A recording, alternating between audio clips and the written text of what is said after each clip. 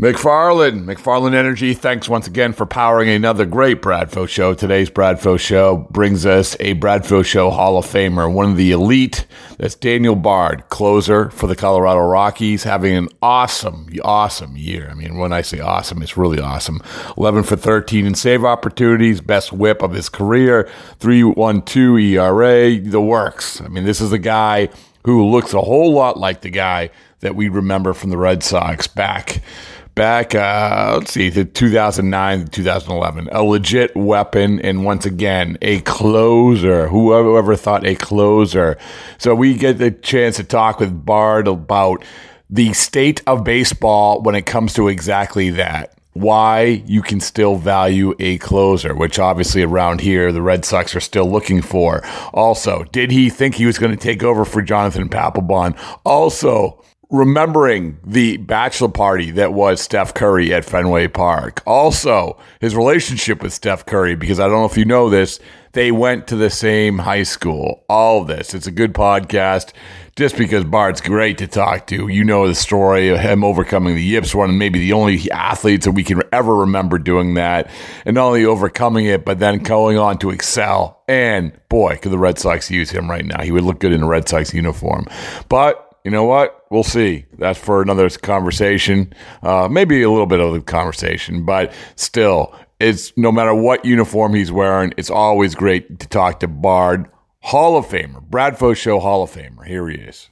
All right. Well, listen, every once in a while, we have to check in with the Hall of Famers. In Bradfo Show Hall of Famer, Daniel Bard. Daniel, how you doing? I'm great, man. How are you? I couldn't be any better. So, first of all, oh my goodness, I was looking at your numbers today, and listen, I know that you don't like talking about yourself or whatever, but let me just say congratulations on a great year so far. It's awesome. Last time you came on the podcast, it was so awesome. It was you went through your whole story and coming back and everything else, but it kind of feels like right now as we sit here, you're sort of like taking it to another level. Is that cliche? I mean, put it this way, do you feel better than the last time you appeared on this podcast? Remind me when was that over? I don't even know. Pandemic, wasn't it? Yeah, it was the pandemic. Or maybe it was after 2020. It was right after you had won Comeback Player of the Year. Okay. Pandemic. Right. We inducted you into the Bradfo Show Hall of Fame. I never got my shirt, by the way. Well, there's a lot of shirts coming your way. As you said, I went back and looked at the tape of that, and you said you had the great line of saying, I'd rather have a shirt than a trophy, which is right, correct? I never got either one. So, all right. Well, they're all on the way. Torey Lovello is supposed to present it to you directly in person as a fellow Hall of Famer. I can't trust him. He's the enemy now. I know. He's hoarding him for himself. But we're all one happy family here at the podcast. Yeah. So answer my question if you could. Going back to that, you came back, you had that Comeback Player of the Year. You feel good, and now yada yada yada. Do you feel better now? Yeah, I think this section of my career has kind of played out like a lot of the beginning of a lot of guys' careers, where you have that success early on because you're just kind of outstuffing people and you're new and nobody knows exactly what you got. And then last year it was kind of that situation where, I was put in the closer role. So especially the teams in our division, they do a really good job, I think, of studying their opponents. So if you're in the closer role, they're going to study the heck out of your tendencies, your tips, whatever you do to try to win games off you in the ninth inning. So I think there was just that thing where the league makes an adjustment to you. And last year was me trying to figure out what they were getting off me. So, and this year is just a progression of me trying to adjust back to the league. So far so good. I feel good. Going back to a lot of the things I did really back in Boston, just kind of sinkers and sliders and challenge guys in the zone. And so far so good. So how are you different? Like you said, going back to Boston, listen, I mean, I said this a million times. Like there isn't a lot of, sometimes there's weapons in baseball. You were a legitimate weapon. Okay. You got first and third, here you go. Here's Daniel Bard. He's going to get you out of that jam. And it's usually because you were blowing 99, with a pretty good breaking pitch when not a lot of guys are blowing 99. So you said like you in Boston, but how are you different? Because another thing, Daniel, is I look at the whip. I mean, your control is great, So tell me how you're different than you were when these guys around here were saying Daniel Bard is a weapon. Than 10, 12 years ago. Yeah. I don't feel much. You have a kid. I have 3 kids. 3 kids. Yeah, a lot of more life experience, I think. But no, I mean, pitching wise, I think I'm pretty similar. I mean, the scouting report's probably not that different. Slider's shaped a little different than it used to be. That's about it. Yes, there you go. Listen, whatever works. But you know what has been – you brought this up, and I'm glad you brought it up about closers, scouting closers and everything. This has been a huge topic of conversation, especially around here, because they haven't found a closer. And in baseball, there's that, well, we're going to use the closer in the 6th inning, the 7th inning. You don't need a closer. You're pitching to pockets here and there. I say this, Daniel. Tell me if I'm wrong. There is something about closing out a game. Like you can say, well, the 3 and the 4 and the 5 hitter are coming up in the 7th inning, so that's when you want that guy to face him. But there's, to me, and Billy Wagner was actually the one that said this to me way back when, the 9th inning, closing out a game is different, and you got to have that guy who can do that. Am I full of hooey?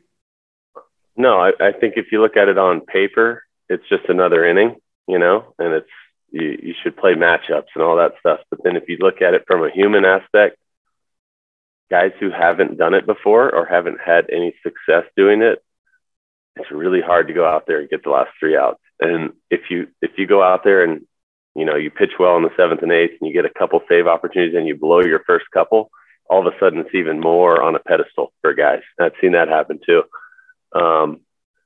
It shouldn't be on a pedestal, but it is. Like it's just the reality of it. The reality of your team worked hard for that 1, 2, 3 run lead. Your job's to get in there and finish it out. And you got usually 30, 40,000 people either cheering for you or against you. And some guys that makes them better. Some guys it makes them not as good. So yeah, I think there's a personality that goes with it. I don't know if I have that personality. I try to. But I feel good in the 9th inning here. And I pitched in some other roles here too earlier. And I don't really care about role at this point in my career. I'm not like obsessed with I have to be a closer. I don't want to be that way. But that's, I can do it. Yeah. I think I'm just at a point where I'm just, honestly, it's cliche, but I'm just like thankful to be here and be having success. And if that's in the 6th or 7th inning, that's fine. If it's in the 9th, I'll embrace that too. So that's where we're at right now. Could you see that what you're talking about, understanding that 9th inning might be a little bit different and that, whether it's the way the hitters are approaching it, whether it's the way the pitchers are standing on the mound and feeling, did you realize that when you were sort of witnessing Pat from afar? Because obviously, other than 2006 maybe, that's all he knew, right? That's all we knew of him. And when they bring in Gagne or they bring in Wagner or whatever, he's like, I'm pitching the 9th. I'm a 9th inning guy. Like, did you? Yeah. No, I remember the way he was, and that's unique. And I think it's what made him a really great closer. Probably a top 5 or top 10 of all time. And he did it in arguably one of the hardest markets to do that in, to be a consistent closer. And he did it for 6 years. And then he went and did it in a couple other tough markets in Philly and in Washington. So he was unique in that way. I know there's certain guys who once they kind of grab a hold of that role, it becomes part of their identity. And it's the only thing they want to do. I like it. I enjoy it. I know how important it is to a team. I know how hard it can be at times. I remember I heard another guy on a different interview podcast. I think it was Archie Bradley. And he talked about he became a better pitcher when he realized that blowing games was part of his job. Sounds negative, but you think about it. Even a great closer is going to blow 3 to 6 saves a year, right? If you blow 3 saves, you're Mariano. You do that every year. If you blow 5 or 6, you're still a very good closer. So you're going to blow 5 or 6 games a year, and they're going to feel like every time it happens, it feels like the world's ending. To people around you, it can happen to you at times if you let it. And I think when you view it as like, I blew a game yesterday, and I'm going to show up today and be the same guy. Same guy emotionally, socially. If they put me in the game again, be the same dude on the mound and make the same pitches because that's all I can control. That's what makes a really good late inning guy, in my opinion, is you know you're going to blow games. It's going to happen. It's part of the job. The really good ones can do it and turn the page and be the same guy the next day. The guys who struggle in those roles, it snowballs on them. You know, they have a bad one. They try to be better on the next one. It doesn't go great. And, you know, then it's confidence issue and everything like that. So I think that's helped me this time around, is kind of thinking that perspective is like, you're going to blow a game every now and then, but how do you bounce back? Because you can't expect perfection, you know? Do you think the baseball come around to that? I mean, do you think that right now, like you said, and I can only, you know, I know that's not like this everywhere. It's not like that where you are, but where we're sitting, we get a lot of that. You know, we get a lot of they even tried doing it with Barnes a couple of years ago. And Cora admitted, said, like, we couldn't keep doing that. We couldn't keep having him run out and face the middle of the order every single time. It's just too much. And now it really has become a matchup thing. I think it's a lot in large part because they don't have the guy. But still, I mean, I think there's this acceptance that, oh, well, we don't need the guy. We don't need the guy. We don't need the guy. I mean, but at the same time, there's a lot of successful teams and a lot of successful closers out there who are still saying the human element is important, guys. Exactly what you're talking about. Yeah, and like I mentioned also, I think in the age that we're in a baseball, that, you know, these analytics departments and these coaching staffs only have so much time to really dig into the opposing pitchers.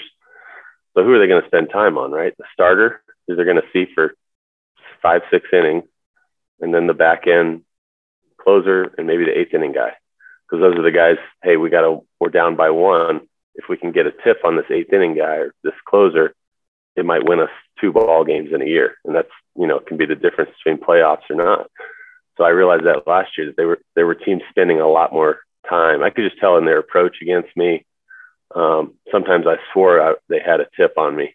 The swings they were taking, I'm like, they know what's coming every pitch. And maybe they did, maybe they didn't. Maybe they were just, maybe I was getting, you know, predictable in my sequences. I'm not really sure at this point, but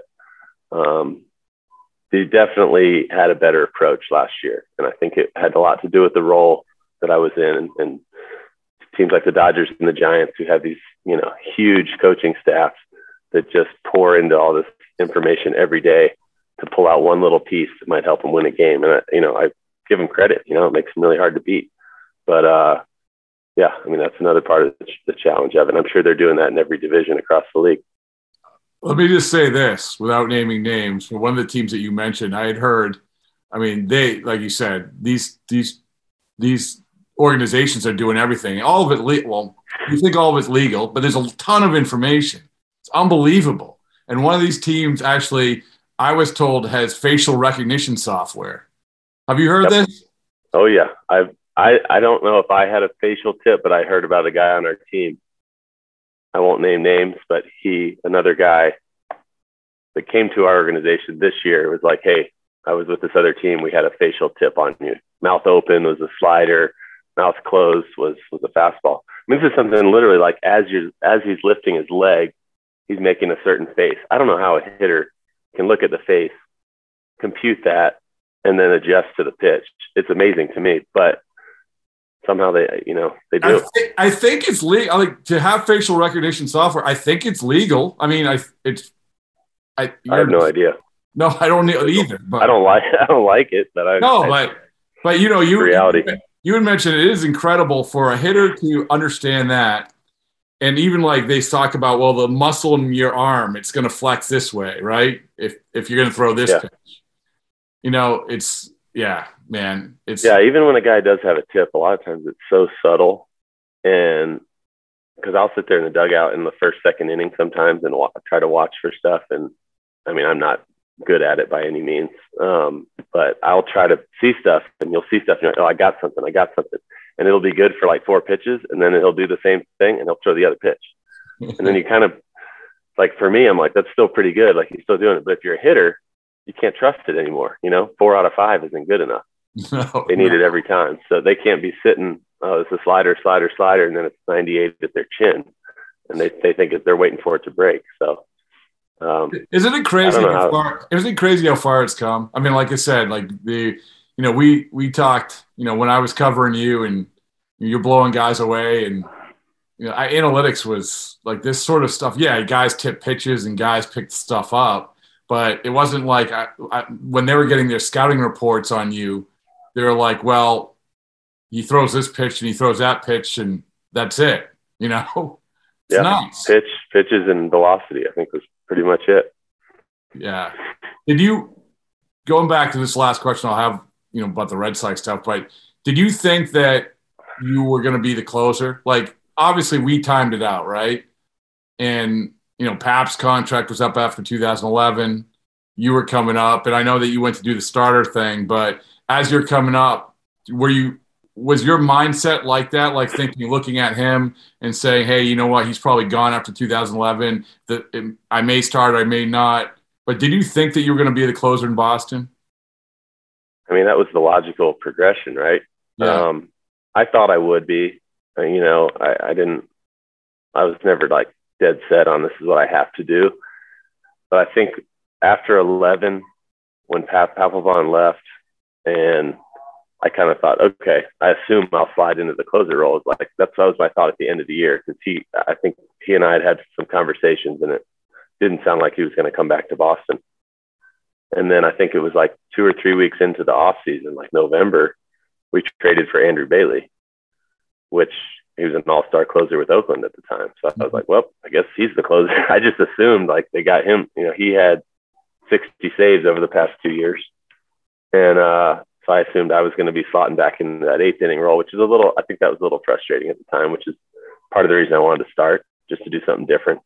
And so it was after Bailey acquired you, like, okay, listen, I was thinking about starting anyway. Let's do this. Yeah, I was kind of already thinking about it, and then I was like, well, now I'm not going to be closing. So I think I just was kind of ready to do something different, like a new challenge in a way. Okay, let's get down to brass tacks. You went to high school with Steph Curry, correct? He did, yeah. He went to my high school, as I'm sure he tells everybody. He told a story back in 2011. This is like the Bradfo Show crack research team, about how you nailed him in dodgeball once. No way. Really? It kind of rings a bell. Yeah. I was a senior when he was a freshman. Right. I'm a lot older. I'm 3 years older than him. So everyone knew who he was at the high school, and it wasn't because of him yet. It was because his dad was Del Curry, who was a Charlotte Hornet, where I grew up in Charlotte. He was a Hornets legend, basically. He was on some really good teams through the 90s. So we all knew who Del Curry was. They're like, oh, it's Del Curry's kid. Oh, anyone who has a pro athlete dad at your school is like, you know who he is, right? So that was kind of how we knew. And when you watch him play, he was on the JV team, I think, his freshman year, and skinny little kid. You could tell he had some ability, like he could dribble and shoot, but he was like, even at that age, he was like the smallest kid on the court. Yeah, and his dad, I remember his dad was playing. You remember when his dad was playing, and that was his thing, right? I mean, all he did was shoot. He was a great shooter. So when you probably see a kid, but Dell's like 6'5", 6'6". He's a big dude. Yeah, but yeah, Steph was like 5'9" at that time, 5'10" maybe, and skinny. So I knew who he was, and then it wasn't until I left for college, and I still had brothers that were at that high school. So I'd come back, over our Christmas breaks or whatever, and go to some of the high school basketball games, because they were a good team. And then I'd see him sophomore, junior year. I'm like, oh, this kid's actually really good. Too bad he's so small, because like no one recruited him. So he was actually good friends with one of my brothers. They were the same class, and yeah, it was cool to see this kid who was kind of underappreciated. We always saw he was like super talented, but he was like too small. No one recruited him, and he went to Davidson. And he almost won a national championship at Davidson, and goes to the NBA. And I still think he wasn't fully appreciated then. Right. Went in, had some ankle injuries, kind of got written off, and it wasn't until 5 years into his career that he really took off, became what he is now. Did you play hoop at your school? I did not. They tried to recruit me my senior year because they didn't have a center. So me at like 6'4" would have been tall enough to be a center, I guess. And I don't know. I was pretty locked in on baseball. I wanted to play, but I didn't want to get hurt. I was scared of rolling an ankle or something right before my senior baseball season. So. Oh, that's fair. That's fair. I mean, I just thinking about because when I watch him play, Daniel, like when I watch him play, I'm like, he makes me want to run out and go play basketball. Oh yeah. Right. I mean, yeah. Yeah. My little brother. So my brother Luke, who's still playing, he's with the Rays now. He played high school basketball, and he was teammates with Seth, who's Steph's little brother, who's also an NBA player. Yeah. So pretty athletic family. So you've never played like horse down the park with him or anything like that? No, I wish I had, but I hadn't. No, the only time I talked to him at length, oddly enough, was 2011. I know what it was. You do? The bachelor party, right? Yeah. Yeah. Tell me about that. Well, I was just coming. We were taking batting practice. I was coming off the field after we shagged or hit or whatever, and someone goes, "Steph Curry wants to talk to you." And he, again, like I knew who he was, but he wasn't the best player in the NBA that he is now. So I was like, "Oh yeah." So I went over there. He was kind of behind the roped off area with a bunch of kids from our high school that were all his good friends. They all had they were there yeah. So I talked to him for a while that day. Did not know he was a huge baseball fan. He was a Red Sox fan, apparently. Yeah, I don't know why, but no, that was cool. So we talked for a while that day. I guess his brother. The story is his brother liked the Yankees, and just sort of to piss off his brother, he liked the Red Sox. But good reason. Yeah, but I mean, for him, that must have been like, listen. I mean, you're in another sport at that high school. You were a big deal.